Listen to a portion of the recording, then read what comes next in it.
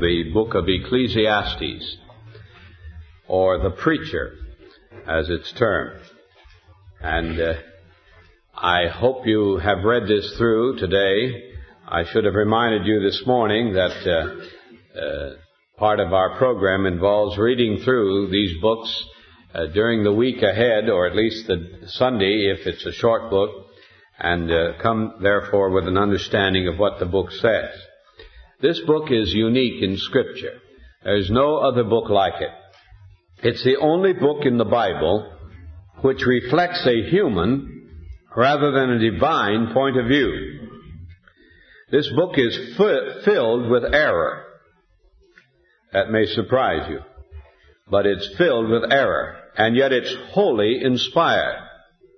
Now, I don't know if that confuses any of you or not, because many of us feel that inspiration is a guarantee of that whatever is said is true, and not necessarily. Inspiration, you see, really guarantees that it's an accurate statement of a particular point of view.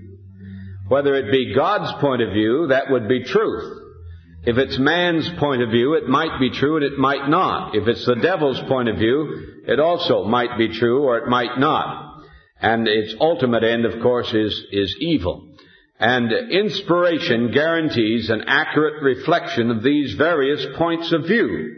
Therefore, you see, the Bible indeed does have much error in it. It's whenever the false views of men are quoted or set forth, the Bible is speaking error. Whenever Satan speaks, largely what he has to say is error, and even the truth that he uses is used in a twisted, distorted form that makes it erroneous. So it's quite possible, of course, to quote the Bible and to prove all kinds of things by the quoting of the Bible and have it utterly wrong, because the Bible is filled with error in that sense. But it always points out the error which it presents and makes it clear that it's error. And thus is the case with this book here. This book, there's no book in the Bible that's more misused than the book of Ecclesiastes because of this remarkable character of it. This is the favorite book, of course, of the atheists and the agnostics. They love the book of Ecclesiastes, and many of the cults love the book of Ecclesiastes because they quote the erroneous viewpoints of this book and give the impression that this is what Scripture, as the Word of God, or the divine point of view, has to say about life. But this book is very careful in its introduction to point out that what it has to say is not divine truth. This is the human view of life. You'll find that over and over throughout the whole course of this book, one phrase repeats itself again and again. Under the sun, under the sun, under the sun. Everything is seen from that point of view as that which is under the sun. That is, that which appears to man restricted to the human viewpoint. It excludes the divine revelation. Therefore, it's man's view of life apart from divine revelation. And as such, it's a very accurate summation of what man thinks. Now, it's not atheistic, because to be atheistic is to be unrealistic, and the Bible's never unrealistic. An atheist is one who has convinced himself by long argument that there is no God, even though every inward testimony of his conscience and of his inner life and of the structure of the universe around him is a constant witness to the fact that there is a God. And it's only, by and large, the educated man who is an atheist, because educated at least in some degree, or the man who desires not to face life in all its reality, because he alone wants to convince himself that there is no God to whom he must answer. But this book is not atheistic, even though it's written from a humanistic point of view. It views God as man in general views God, as not a very vital concern to life, sort of a high-calorie dessert which you can take or leave just as you like, and certainly not in a highly personal relationship. There's no understanding of God as a vital, living Lord, an authority in life throughout this book. Now, it's very important that you see that at the beginning of the book. The book opens with this introduction, the words of the preacher. And that's again a mistranslation. I think I'm right in saying that it's to Martin Luther that we owe this translation of the Hebrew word here. But it's not accurate. The word means preacher in one sense, but I think it's much better translated the debater. The words of the debater or the arguer. And as you read the book, you'll see that that's what this book is about. It's a series of arguments set forth as man views the world and life around about him. And it is the preacher, of course, or the debater in this case, was the son of David, the king in Jerusalem, who is none other than Solomon, the wisest man who ever lived, according to the biblical record. And Solomon, of course, was in an unusual position to perform the experiments and make the investigations that this book reflects. For during the 40 years of Solomon's reign, there was utter peace in the kingdom of Judah and Israel. There were no tribes around them creating warfare or strife. He didn't have to bother himself with military life. And he had all the time he needed to pursue the investigations of life that are reflected in this book. He had all the wealth that he needed. He had a keen, logical, discerning, penetrating mind, which had gained for him a reputation as the wisest man in the world of his day. He had all that he needed in the way of material supply and goods, and he set himself to discover what life is all about. Therefore, this is one of the most valuable books in the Bible, because it's life viewed from the standpoint of the natural man apart from divine revelation. Now, as you read through the book, you notice that it all centers around this text in verse 2. Vanity of vanities, says the debater. Vanity of vanities, all is vanity. Now, unfortunately, I think that word vanity doesn't mean as much to us today as it used to. We don't use it quite in this sense, very frequently, at least today. With us, vanity is conceit over personal looks. We think that a woman who spends a half hour primping in the mirror every time she goes through her bedroom is a victim of vanity. Or a man if he does the same thing. And of course that's true. I always think of the woman who said to her pastor one day, I must confess to you, pastor, that I'm suffering from a terrible sin. I suffer from the sin of vanity. Every morning before I leave, I admire myself in the mirror for half an hour. He said, my dear lady, it's not the sin of vanity you suffer from, it's the sin of imagination. But you see, vanity doesn't mean that anymore. Vanity here means emptiness, futility, meaninglessness. And as the debater has concluded his summary of life, he gives his conclusion at the beginning of the book. He says it's all futility. It's emptiness. It's meaninglessness. There's no sense to it. Now he supports this with a series of arguments as he has gone through the philosophies of life. And the most interesting thing perhaps about this book is that here you have a gathering together of all the philosophies by which men have attempted to live. There's nothing new under the sun, the book says. And how true that is. Here we are, some 30 centuries almost removed from the time of the writing of this book. And yet nothing new has been produced in the world of men, the ideas of men, than is reflected right here. And all the major philosophies are right here, that men are attempting to live by today. In chapter 1, beginning with verse 4, you have what we might call the mechanistic view of the universe. The scientific outlook, if you like. The view of the universe is nothing but a great grinding machine. And the debater in his investigation of it is lost in the clanking of the gears. Here's the monotonous grind of nature, repeating itself again and again. And yet in many ways this is a most remarkable passage. For there are some revelations of here of careful scientific import. long before men of science ever discovered these things.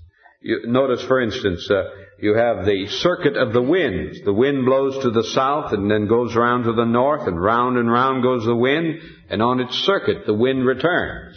Men didn't discover that about the weather and the circuit of the winds for centuries after this was written. And then you have also here the circulation evaporation cycle. By the evaporation and circulation cycle of the waters, all streams run to the sea, but the sea is not full. And to the place where the streams flow, there they flow again. That is, the rivers run down to the sea, and then they evaporate, and they come back up to the mountains again, and the rain falls, and they run down to the sea again. And the writer has discovered this as he has observed nature, and he says, all this is vanity, emptiness. He feels the utter wearisomeness of this. So what is his outlook? Life just goes on, and we're lost in the meaningless universe. Nothing but the clanking of gears is heard. You recognize now this is a very common view today, isn't it? And the end of it is emptiness. What is man in the midst of a universe like that? Just a mere little, tiny little entity of no meaning or significance at all. And then in chapter 2, the writer goes on to examine what we might call the philosophy of hedonism. That is, the pursuit of pleasure as the chief end of life. What gives life meaning? Well, millions today say it's just to enjoy yourself, to have a good time. Live it up. Do as you like. Make the most out of life and find pleasure. That's the purpose of living. That's why we're here. And the writer says, I said to myself, come now, I will make a test of pleasure. Enjoy yourself. But behold, this also was vanity. And he goes on to divide it up. He said, first I tried the idea of pleasure as laughter, as mirth. That is, when people get together and laugh and have a good time together, this is enjoyable. Well, maybe this is what's needed to make life enjoyable all the way through. So he sought out opportunities where he could give himself to the enjoyment of a genial, gracious, laughing, happy company. But he said after so long it became a weariness of spirit. And even that lost its power to move him. And it was weariness. And then he says, I tried the gathering of possessions. I thought perhaps this comes from wealth. So in verse 9, I became great and surpassed all who were before me in Jerusalem. And my wisdom remained with me. And whatever my eyes desired, I did not keep from them. I kept my heart from no pleasure. But he gave himself to the accumulating of riches, wealth, possessions. And how many are living on that level today? And when he's all through, he says, but it too was emptiness of spirit. Didn't satisfy me. I didn't find what I was looking for. And then he says, in verse 12, I turned to consider wisdom and madness and folly. That is, the opposites of life in the realm of ideas. What can a man do who comes after the king? Only what he's already done. Then I saw that wisdom excels folly as light excels darkness. Oh, he says, this is better at least. Here's something that really is interesting for the time being, to pursue all these various ideas of life. But he said, I found it comes out at the same place. It all ends up the same way. The fool and the wise men die alike. And as far as life is concerned, their life is as utterly, is as insignificant, the one as the other. Doesn't make any difference. It's good for a while, but it ends up in the same place. Then in chapter 3, or let me point out in chapter 2, how he comes to this terrible conclusion. Verse 17, so I hated life because of what is done. Here's the man who's given himself now to pleasure and to possessions and to the pursuit of wisdom in the realm of ideas. And he says, I hated life. I hated all my toil. I turned about and gave my heart up to despair. That's all that he could find in this. Just as many today are finding the very same thing. Then in chapter 3, he views life from what we might call the existential viewpoint. That's a popular term today. It's fashionable to believe in existentialism and to think, of course, that it's something new on the stage of world ideas. But it's nothing new at all. It's as old as the thinking of man. We might call this fatalism, because there's always a fatalistic element in existentialism. I think we in America perhaps hardly realize why existential thinking has so gripped the minds of people in our world today. And perhaps to think about it a moment may help us to understand what this dominant philosophy of our day is. Existentialism largely was born, at least in its popular appeal, at the close of World War II, when Europe was just simply laid in shambles by the destructiveness of the war. The great cities of Europe were in ruins, and all that men had previously pinned their hopes on, the government and religion of man, as they knew it, had been utterly powerless to arrest the catastrophe, the terrible chaos into which the world came in World War II. And so at the end of it, men were left utterly hopeless as far as anything that they could lay hold of. And they said, what can we trust? We can't trust religion. It did nothing to stem the awful tide of of tyranny under Hitler and so on. And we can't trust government because it's the very expression of power. So they said, what can we trust? And somebody suggested the only thing we can trust is our own reactions to life. As we live through things, we have certain feelings. As we go through certain events, we have certain reactions to them. And no matter whether it's the same, no two of us may have the same reaction, but at least the reaction of each one is real to this person. So they said, all we can really trust is our own reaction to the events of life, to existence. And that's where existentialism comes from. Now this writer says, I tried that. I went through life and I discovered that there was a reaction to the events. There are certain inescapable things in life. There's a time to be born and a time to die, a time to plant and a time to pluck up, a time to kill and a time to heal and a time to break down and a time to build up and a time to weep and so on. I just went through life and I saw that all these things, these events come upon us. And I saw also, he said, that man has a desire for something deeper, for finding significance, for finding meaning in life. Look at verse 11. He has made everything beautiful in its time. Also, he has put eternity into man's mind. That is, man can never rest content with simply external explanations of things. He has to look deeper. He has eternity in his heart. And this writer says, I saw this. I saw that the events of life are inescapable. But when it all was over, I saw that all go to one place. All are from the dust. All turn to dust again. And that there's nothing better than that a man should enjoy his work, for that's his lot. And who can bring him to see what will be after? Futility, hopelessness. What's the use?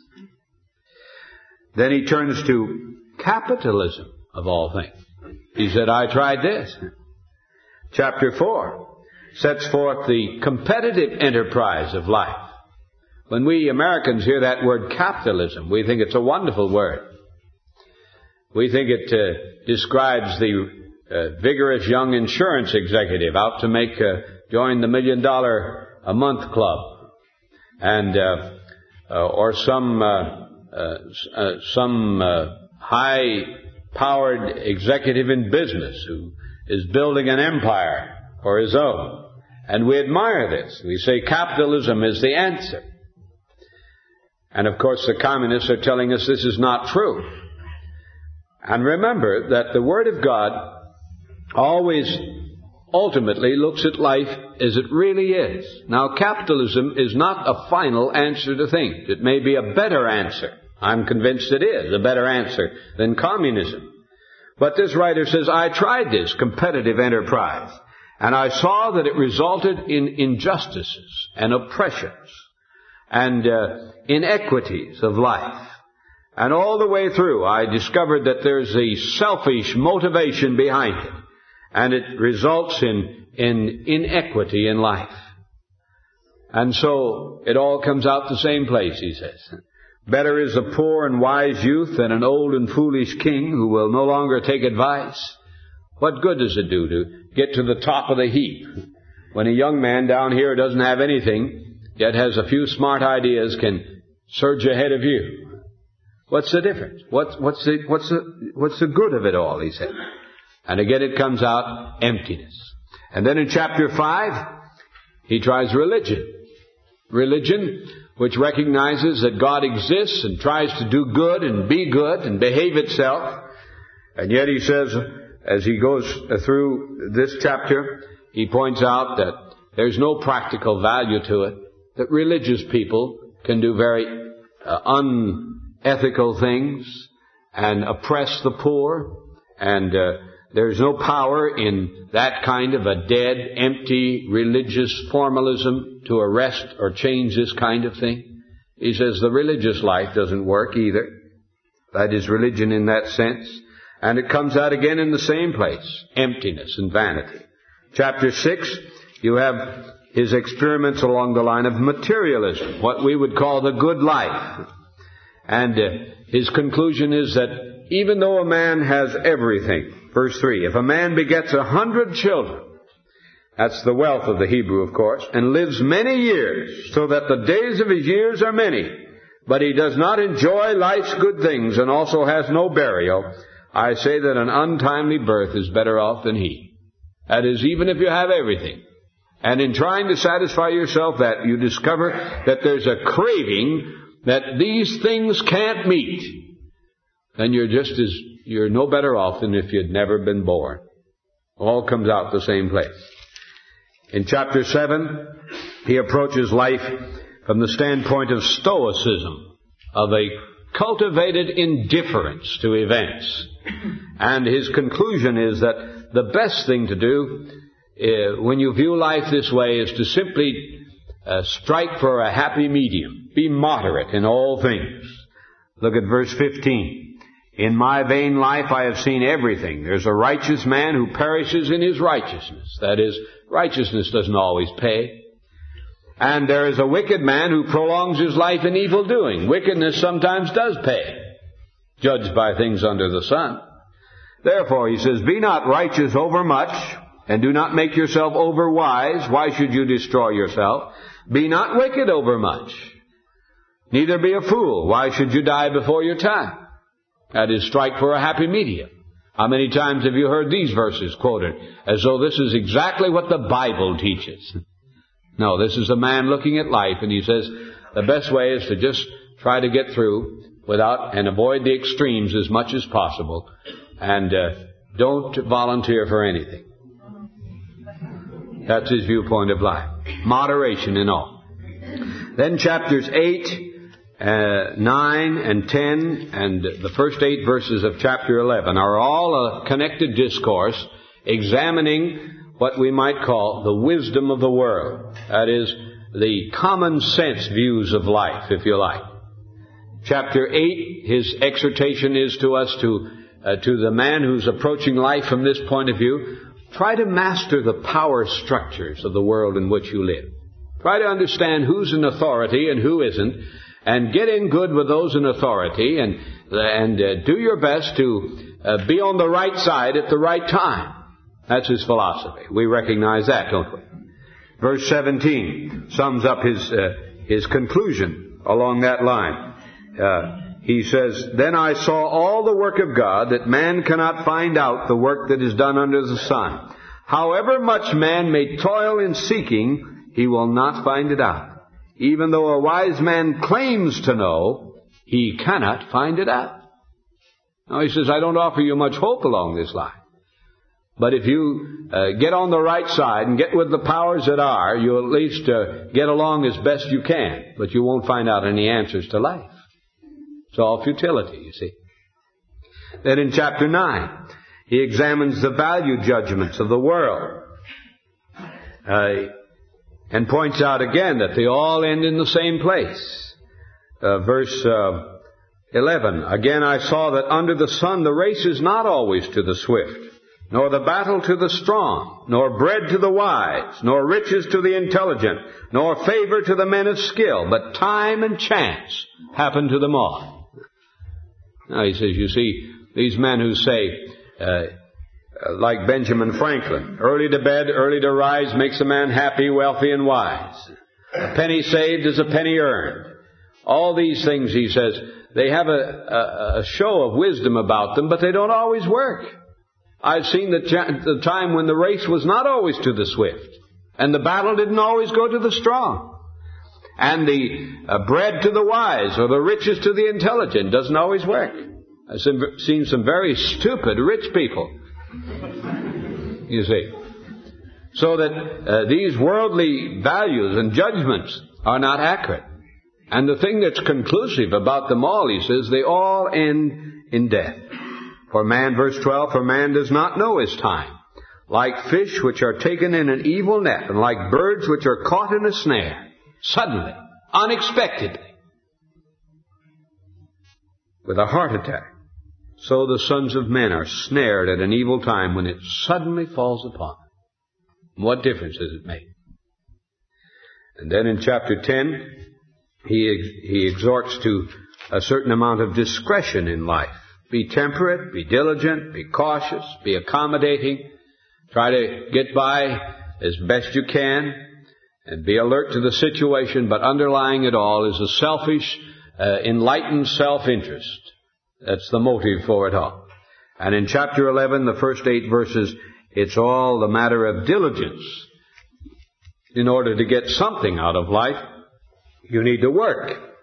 You need to apply yourself. In the morning sow your seed. At evening withhold not your hand. For you do not know which will prosper, this or that, or whether both alike will be good. But then his conclusion, for if a man lives many years, let him rejoice in them all, but let him remember that the days of darkness will be many, and all that comes is vanity. You see? He's proved his case, hasn't he? All the way through here. It's the same thing. It all comes out the same place. Life lived apart from God. But now, here at this point comes the change. In verse 9 of chapter 11, all through chapter 12, you have the contrast of a life lived in the recognition and the enthronement of the person of God. And this is really his conclusion to all of this. And it begins on this great note, especially for young people. Rejoice, rejoice, O young man, in your youth, and let your heart cheer you in the days of your youth. And walk in the ways of your heart, in the sight of your eyes, but know that for all these things, God will bring you into judgment. That doesn't mean punishment. That means examination. Into examination of your life. But rejoice, that's the word, you see. This is God's desire for human life. And it is set in direct contrast with the conclusion that this debater has come to as he's run through life previously to this. 6 different times throughout this account, you find him playing the same string on his violin over and over. The conclusion, the only thing that he has to say to the man who approaches life without a genuine commitment to God is this: rejoice and, that is, eat, drink, and be merry, for tomorrow you must die. Look how many times he says that. In chapter 2, verse 24, there is nothing better for a man than that he should eat and drink and find enjoyment in his toil. Look at chapter 5, verse 18. Behold, what I have seen to be good and to be fitting is to eat and drink and find enjoyment in all the toil with which one toils under the sun, the few days of his life which God has given him, for this is his lot. I skipped over chapter 3, verse 22. So I saw there is nothing better than that a man should enjoy his work, for that is his lot. Who can bring him to see what will be after him? And then in chapter 8, verse 15, and I commend enjoyment, for man has no good thing under the sun but to eat and drink and enjoy himself, for this will go with him in his toil through the days of life which God gives him under the sun. Chapter 9, verse 7. Go, eat your bread with enjoyment, and drink your wine with a merry heart, for God has already approved what you do. And then chapter 10, verse 19. Bread is made for laughter, and wine gladdens life, and money answers everything. Practical, isn't it? And devilish. You see, when you hear people talking this way today, when you see the worldly living and acting on this basis, eat, drink, and be merry, for tomorrow we must die. Don't blame him. Don't blame him. What else has he got to say? This is the inevitable outcome of a heart that approaches life after ruling God out. When you rule God out of your life, this is always where you come. Eat, drink, and be merry, for tomorrow we must die. And there is nothing that is more descriptive of utter, blank, dark pessimism than those words. Think of it. Eat, drink, and be merry. That is, live like an animal. This destroys all the glory of manliness and manhood. This reduces man to the level of the animal. That's the most hopeless statement that ever uttered. It's saying, what is life? Nothing at all. Utterly insignificant, without any meaning, utterly futile. All that we can do, therefore, is to just make the best we can. Eat, drink, and be merry. Life goes out like a candle flame. It's all over. Utter pessimism. Now you see, that's life when it's lived without God. Now he contrasts it with what he says in this last chapter. Remember also your Creator in the days of your youth. And he goes on to describe in a beautiful poetic passage here what death is like to man. The silver cord is loosed. The sound of the grinding is low, and so on. And then he comes to this final conclusion in verse 13. The end of the matter is this. All has been heard. What's his final advice? Fear God and keep his commandments, for this is the whole of man. Oh, you say you left out a word. It says this is the whole duty of man. No, I didn't leave it out. The translators put it in. That doesn't belong there. What the Hebrew says is, this is the whole of man. Or this is what makes man whole, if you like. Fear God. Now that doesn't mean be afraid of him. That means a loving respect which obeys him. Fear God and keep his commandments, for this is the whole of man. This is what makes man whole. And the secret of life is to enthrone God in your youth, in the days of your youth. You want to find the secret of living and success so that the heart is satisfied and the spirit is enriched and brought to fullness of God's intention for man? Then remember thy Creator in the days of thy youth, before the evil days come. Enthrone God in the center of your life, and you'll discover all that life is intended to be. And you'll be able to rejoice all the days of your life. There are a lot of young people here tonight, and I'm conscious of that. I can remember so well when as a teenager I was facing life myself and feeling all the uncertainty that teenagers feel from time to time, wondering whether this Christian idea that I had already known was right, feeling the allurement and the enticement of other ways of thinking, feeling the awful sense of uncertainty as to which is right, who is right, what are the answers to life.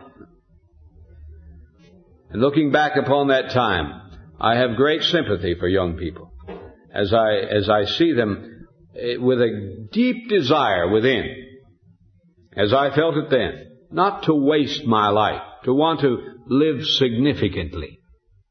Every young person does that. But I can tell you this now, looking back through over 30 years to those days, I can say that God in grace led me to commit myself along the ways of Proverbs 3, 4 and 5. You know that passage. Trust in the Lord with all thine heart, and lean not to thine own understanding. In all thy ways acknowledge him, and he shall direct thy path. And though I have to sing with the hymn, through many dangers, toils, and snares, I have already come. I can also say with him, 'Tis grace has brought me safe thus far, and grace will lead me home. I give testimony to the fact that the conclusion of the preacher here, of the debater, is accurate. Life only finds fulfillment in that philosophy which enthrones God at the center of life and acts in obedience to that enthronement. And the philosophy which begins in dust and ends in dust and grovels in the dust and then says the dust is everything, that this is all that life is intended to be, that vanity is everything, is the utmost folly. For the conclusion of the debater is, everything is vanity unless you put God at the center of life. Let's bow together in prayer. Let's just stand together and be dismissed with this. Thank you, Father, for these words of wisdom from this ancient book, and for having recorded it for us, that in our hunger for life we need not experiment ourselves. We do not need to go down all these paths ourselves. We can believe this word. We can take it as genuine and accurate and build our lives around it. We pray for the young people in our midst tonight, that they will have the courage, the manhood to believe, to take this word, to stand up and act upon it, to enthrone thee as the Lord of life, and thus build their lives in grace and in strength and in beauty. We pray in Christ's name. Amen.